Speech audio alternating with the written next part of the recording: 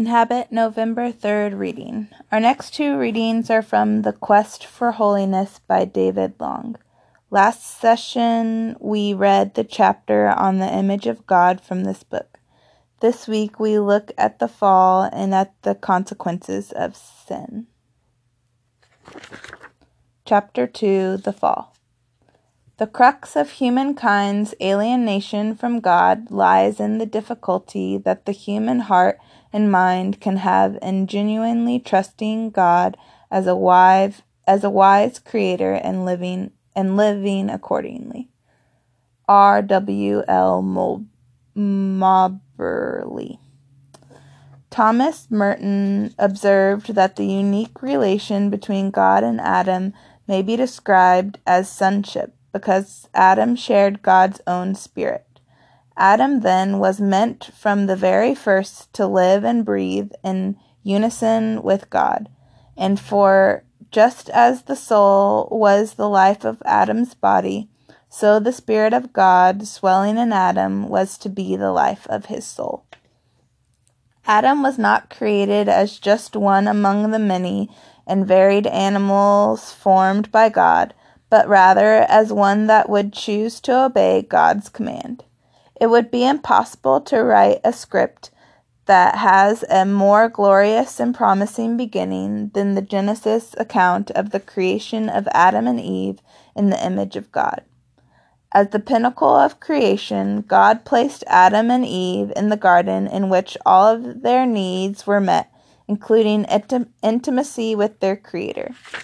It was a garden filled with permission and only one prohibition. Astonishingly, as evidenced by the space occupied on the written pages of the Bible, this best of all beginnings is followed closely by the account of sin and the fall from grace. This beginning was marred by rebellion, disobedience, and separation from God. It seemed that as soon as Adam and Eve were placed in the garden, they turned away from God. The seemingly simple command guiding this relationship is recorded in the 2nd chapter of Genesis. It says, "You may freely eat the fruit of every tree in the garden, except the tree of the knowledge of good and evil. If you eat its fruit, you are sure to die." Genesis 2:16-17. Don't eat from this tree, Adam. If you do, the result will be death. As long as you obey, the created relationship will continue. It sounds so simple, yet something went terribly wrong in this perfect relationship. By the end of the 3rd chapter of Genesis, both Adam and Eve had disobeyed and had incurred the judgment of God. The simple answer to what went wrong is that sin produced a separation between the creatures and their God. Isaiah 59:2. The reality with which humanity has lived ever since is that sin has consequences. It was presented clearly in the Genesis account that to choose disobedience was to choose broken fellowship, yet that was exactly the tragic choice made by our first ancestors. They were tempted with something appalling and appealing and attractive, and they decided it was better for them than the command of God. The power of sin is in its appeal. It presents itself to us as something desirable, something that in some way will bring us satisfaction, most often an immediate satisfaction. In some way, the opportunity presented by sin is measured against a command of God, and sin is deemed more desirable. For this reason, sin is always an affront to God. Adam and Eve were made for fellowship with God and with each other, but suddenly they felt shame, distrusted God and each other, resented each other, and were banished from paradise. The series of events which we read in Genesis 3:1-6 constitutes what some have described as the greatest theological problem in the Word of God.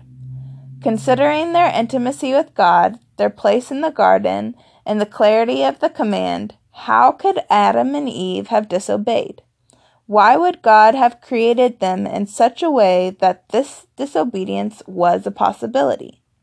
We are permitted to probe the mind of God in search of answers, but we must be willing to find peace in the faith that disobedience does not thwart the goodness of God's sovereign plan. The familiar scene portrayed Adam and Eve in the Garden of Eden, standing in front of the tree of knowledge of good and evil. The serpent, or Satan, was engaged in a conversation with Eve, but note that in this particular context of the presence of God was not mentioned. It seems as if he was not present. Although Christian doctrine holds that God is omnipresent, present in all places, and omniscient, all-knowing, this first encounter seems to be only between Satan and the humans. Indeed, verses 8 through 11 tell the story as if God discovered the event at a later time. God was walking in the garden when he asked Adam, "Have you eaten from the tree whose fruit I commanded you not to eat?" This absence of an overwhelming presence of God is an important element in this well-crafted scenario. Our burning question is, how could Adam and Eve live in the presence of God in the garden and still turn away in disobedience? The answer may lie in the distinction between the omnipresence of God and the manifest presence of God. A.W. Tozer wrote, "The presence and the manifestation of the presence are not the same. There can be one without the other. God is here when we are wholly unaware of it. He is manifest only when and as we are aware of his presence. Likewise, we are reminded that we cannot attain the presence of God. We're already totally in the presence of God.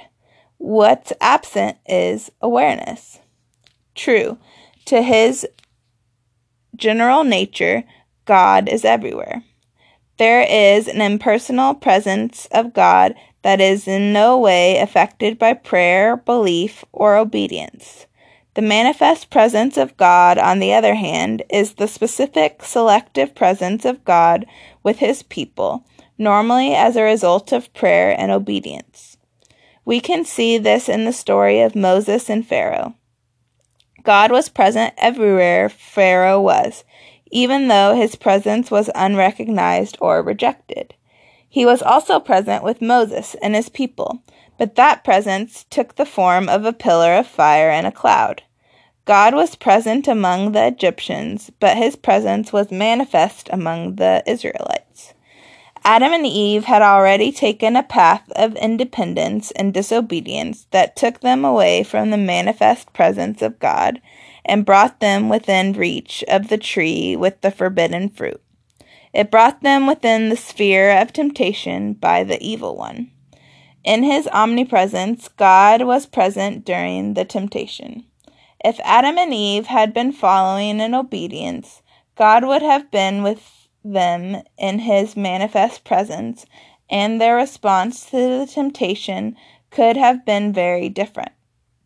The lesson in this is that the scenario in the Garden of Eden was not unique to Adam and Eve. Rather, it is one that is repeated in the lives of their descendants every day. How unfortunate that Adam and Eve chose to face Satan on their own. Intriguingly, while Satan tempted Eve, he never told her to eat the forbidden fruit. Instead, he undermined God's trustworthiness and truthfulness. Look at the deception. Satan misrepresented God by suggesting the command was unreasonable. Did God really say you must not eat the fruit from any of the trees of the garden? Eve caught the blatant error in Satan's statement, but she was hooked by the underlying deception. Eve's heart was opened to Satan's direct challenge of God's command. You won't die, Eve. In fact, if you eat, you will actually be better. The enticement of Eve did not come to her in the form of brute force, but through the relative passivity of an idea. It was with the idea that God could not be trusted and that she must act on her own to secure her own well-being. Eve was never told to disobey God, but she was told that she would be better off if she followed her own choices and that no consequences would come from her disobedience.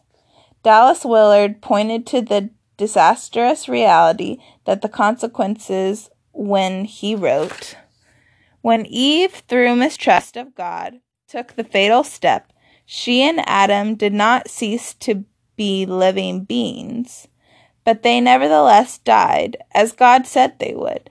They ceased to relate to and function in harmony with that spiritual reality that it is at the foundation of all things and whose glory the universe is an expression. They were dead to God." The story presented Eve drawing her own conclusion as to the correct action to take. Obey God or seize what appeared to be a good and rational opportunity. Within this scenario, we can see the essence of a love relationship in which love can be coerced. Either party must be free to say no.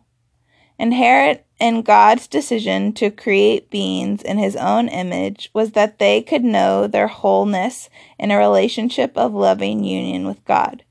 These beings were given the freedom to say no to that relationship because a love relationship always leaves a beloved free to say no.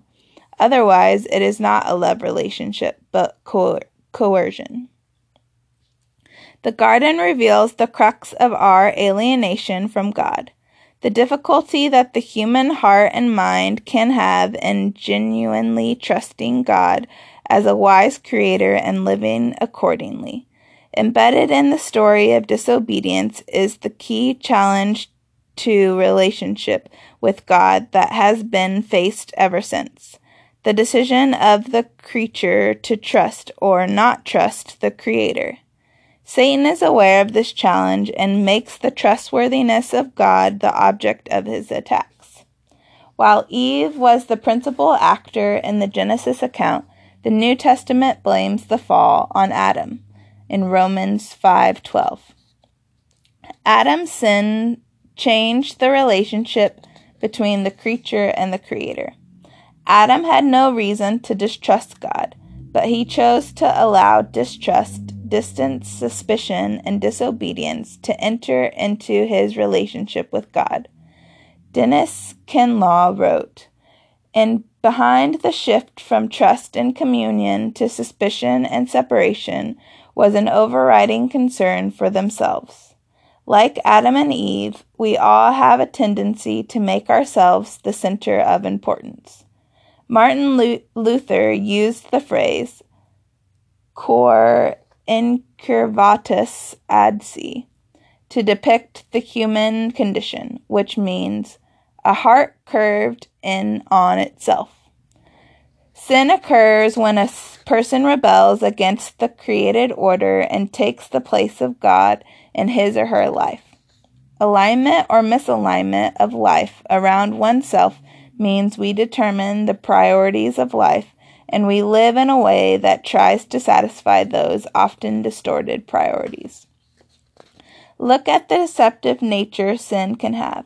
The distinction between blessing and curse can be subtle, confused all the more by Satan's implication. You deserve this. Further, Luther observed that God gave Adam no rationale as to why he was not to eat from this particular tree. In addition, from the perspective of Adam and Eve, neither of the two could look at the fruit and conclude rationally that God's command not to eat was good and reasonable. The tree was beautiful, its fruit would satisfy the natural need for food, and it would give them wisdom. To the rational mind, these all seemed to be good. But if the rational mind is corrupt, mistaken ideas and false beliefs will poison life. The command was not to be justified through reason.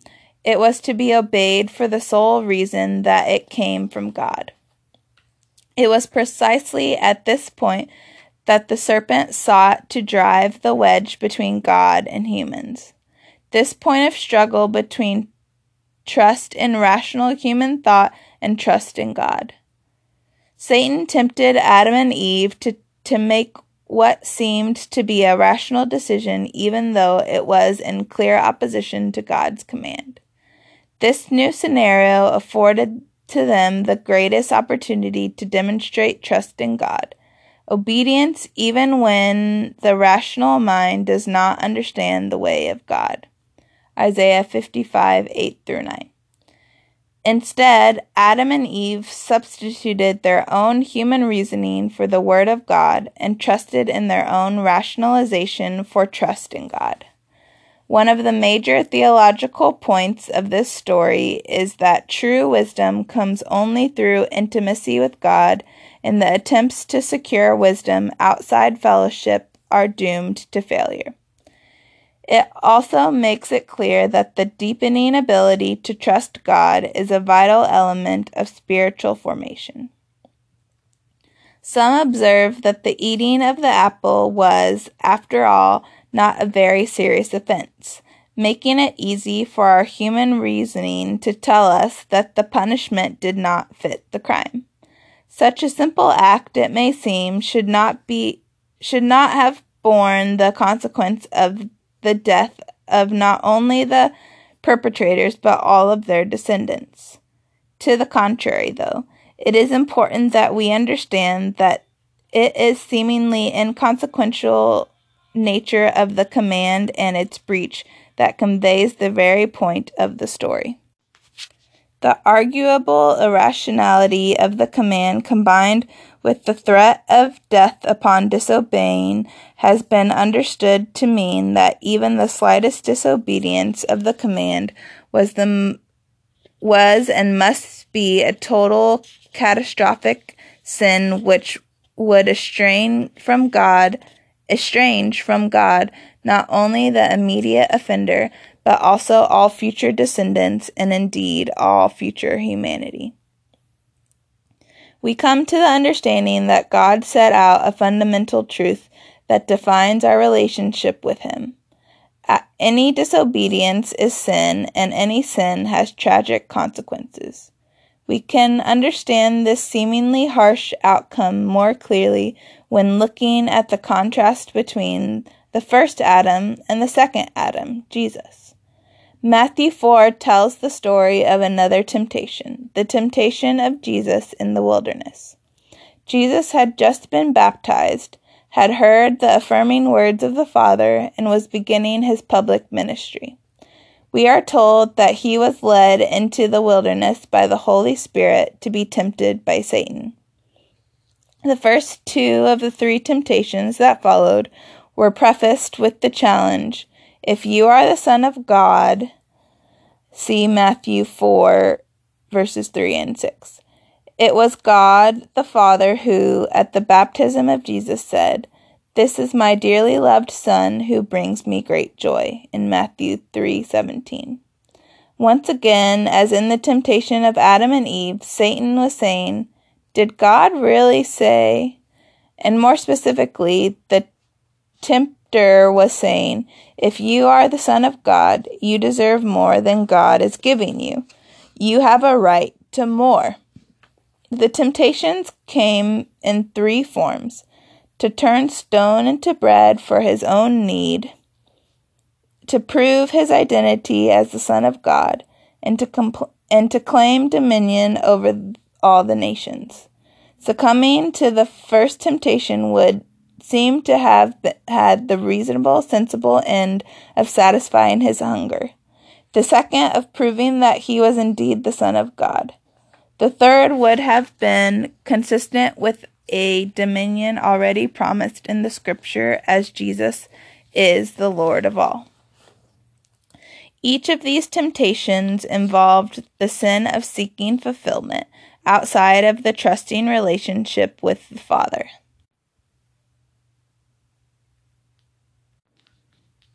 Still, because of the promised results, we are so capable of rationalizing these as reasonable and acceptable ways for Jesus to have responded. being fed, being known, and being exalted. Although he was defeated by Jesus in the wilderness, we see Satan's tenacity when he came back with the same temptation at the cross.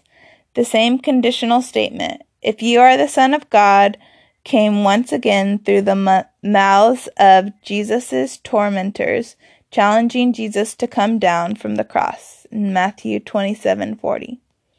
It would be easy to rationalize that in feeding himself or escaping from the horror of the cross, there was no harm and no fault in Jesus to be found. But this rationalization, so easily made from a self-referenced viewpoint, would obscure Matthew's depiction of what it means for Jesus to be the Son of God, in which his refusal to go along with the enticing suggestions is not marginal but fundamental to the whole meaning of his trusting and obedient sonship. In other words, the obedience of Jesus that followed from absolute trust of God was constitutive of relationship between God the Father and God the Son. It is a relationship conditioned upon absolute trust, which is the basis for absolute obedience. The decision of Adam and Eve of whether to succumb to the enticing suggestion of Satan was neither marginal nor inconsequential, but rather points to the very essence and intensity of the trust relationship for which and into which they were created. They were created by God and for God, which called for unswerving trust in God. Adam substituted his own relational understanding of what seemed good for what God said was good for him. John Wesley spoke of the consequence of Adam's action. By these acts, the man and the woman flagrantly declared that they would no longer have God as their ruler. They would be governed by their own wills, not the will of God, who created them. They would not seek happiness in God, but in the world and in the works of their own hands. Jesus, on the other hand, sacrificed himself in obedient trust of the Father. A marked difference between the first Adam and the second Adam was their trust in God. It becomes apparent that trust in God was the central issue in the temptation that led to the fall. As Oswald Chambers wrote, "Our problems arise when we refuse to place our trust in the reality of his presence. Recognizing that an awareness of God's presence strengthens our ability to trust. Had Adam and Eve been attuned to God's presence, it surely would have influenced their actions. They had a choice, which gave them the full opportunity to trust in God. Trust in God allows for dependence upon God, and in their case, trust for food and wisdom. Distrust of God requires dependence upon oneself. This brings us to a deeper understanding of sin. Sin is our unwillingness to be radically dependent upon God for life and breath in all things. It is, therefore, the idolatry of preferring to be God's rather than truly human, which was, of course, the primal temptation in Eden. Trust may, at times in our lives, be an easy response, but at some point, a trust of radical dependence is likely to be demanded of or offered to all of us who are disciples seeking to be like Jesus. Again, in the contrast between Adam and Jesus, the meaning and purpose of life is brought into clear focus. Both faced a command that, from a purely human viewpoint, lacked strong rational clarity. For Adam, the command was not to eat within the context of every need being provided for him. For Jesus, the command was for total surrender, even to death. Trust in the Father that God is without qualification a good and sovereign God. is the defining essence of the relationship between the Father and the Son. This trust sustained Jesus through his passion, crucifixion, and resurrection. It is often observed that Jesus did not answer Pilate when he asked his famous question, "What is truth?" in John 18:38. We may think of the entire passion, however, as Jesus' answer. The right human relation to the one true God is that of trusting in the life-giving power of the Spirit of the Father, even in the face of hostile enemies. Adam and Eve missed a great opportunity to grow in trust and to love and glorify God by trusting. The whole work of God in redemption is to undo the tragic effects of their decision. Through his unequivocal trust in the Father, Jesus knew the truth, lived the truth, and is the truth. This invites us to examine the strength of our own commitment to the commands of God and the alertness we have to the opposition that might come from our own rational mind. As modeled by Jesus, we are challenged to trust God as the greatest good even when our rational minds suggest otherwise. Reflection and application. Familiarize yourself with Genesis 2:16 through 17. What was God telling Adam to do? What reason did God give for giving this command to Adam? What was the stated consequence of disobedience? When you are told to do something but you are not given a reason for it, what influences whether or not you obey? Number 2. Read Genesis 3:1 through 11 reflectively. Draw yourself into the story as a close observer of the event. Where is the tree? Where is Eve? Where is Adam? Where is Satan? Where is God? Given the sovereignty of God, why do you believe he allowed this to happen? Number 3. The emphasis in this chapter has been on uncompromising trust in God and the difficulty human beings have trusting in this manner. What had God done that would allow Adam and Eve to trust him? What had God done that would cause Adam and Eve to distrust him?